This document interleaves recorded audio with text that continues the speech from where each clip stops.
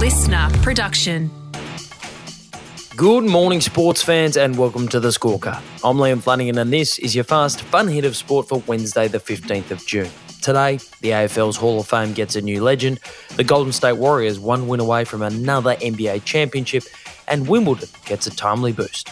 But first, remember yesterday when this happened? Alex Valera, and Redmayne makes the save.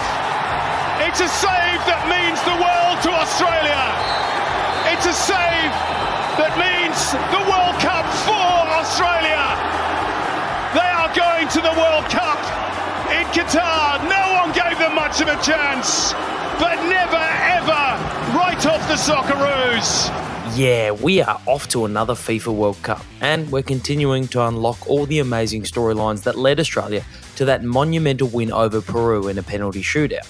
There was Coach Graham Arnold's attempts to replicate Bob Hawke's famous give everyone the day off moment from when Australia first won the America's Cup. I called out Anthony Albanese the other day to give everyone, the fans, a day off to celebrate this, because I believe this is one of the greatest achievements ever. There was striker Mitch Duke's X-rated slip of the tongue in his post-match interview. So many people wrote us off. I was going to have panic attack. And of course, we've been breaking down match-winning goalkeeper Andrew Redmayne's pre-penalty routine, where he danced around emulating a certain Australian kids group. Ready, steady, wiggle.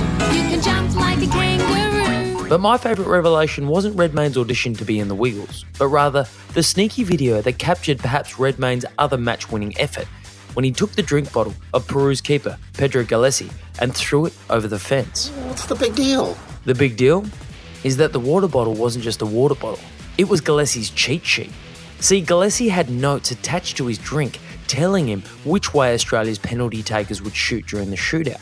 And before Redmayne tossed the water away, Galesi had already made one save and had guessed the right way on another without actually getting near the ball. But after Redmayne tossed it away...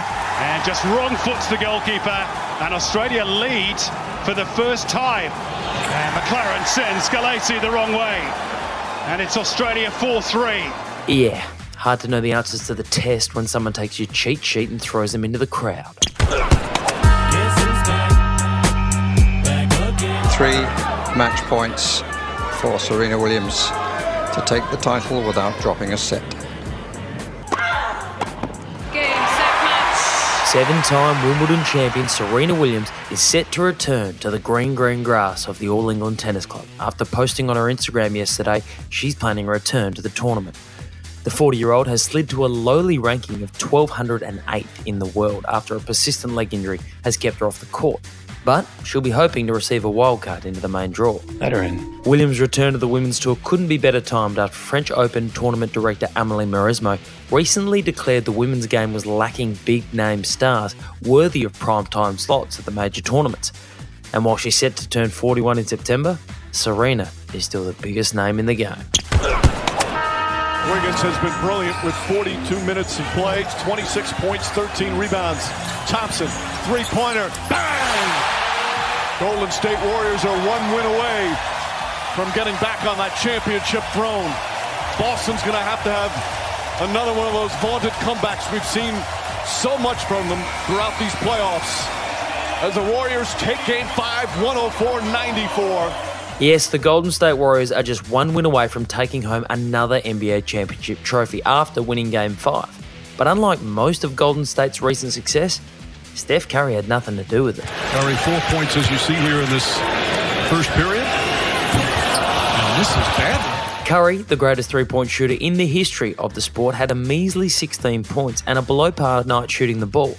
But it was his three-point shooting that was most surprising. You couldn't hit water if you fell out of a boat. Curry went 0 from 9 attempts from behind the three-point line, finishing the game without a triple, which shattered one of the most incredible streaks in world sport.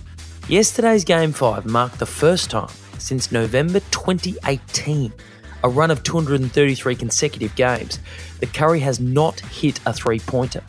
And the Warriors still won. Really? That's scary. Especially if you're a Celtics fan. Game 6 is back in Boston this Friday. The AFL has a new legend. Ebert has to contest the boundary throw-in. Oh, does it very well too. Look at the strength of Ebert. That's why he's won 3 Madeira medals. What a superhuman effort here from Russell. Last night, South Australian football icon Russell Ebert was posthumously elevated to legend status in the AFL Hall of Fame. Ebert's career is unparalleled in South Australia, having won 4 Magarey medals, 3 premierships and 6 best and fairest during his 392 games for Port Adelaide. Ebert, who passed away last year, becomes just the 32nd player to achieve legend status. It's going to be legend. Wait for it. And I hope you're not lactose intolerant because the second half of that word is dairy. Meanwhile, the AFL also inducted 8 new members into the Hall of Fame, including Games record holder Brent Harvey. Comes to ground, Harvey's been absolutely brilliant. This would top off a sensational match. He's done it. He's done it in more ways than one. And Indigenous icon Nicky Winmar. Oh, good gift to Winmar, who can go here. A second bounce.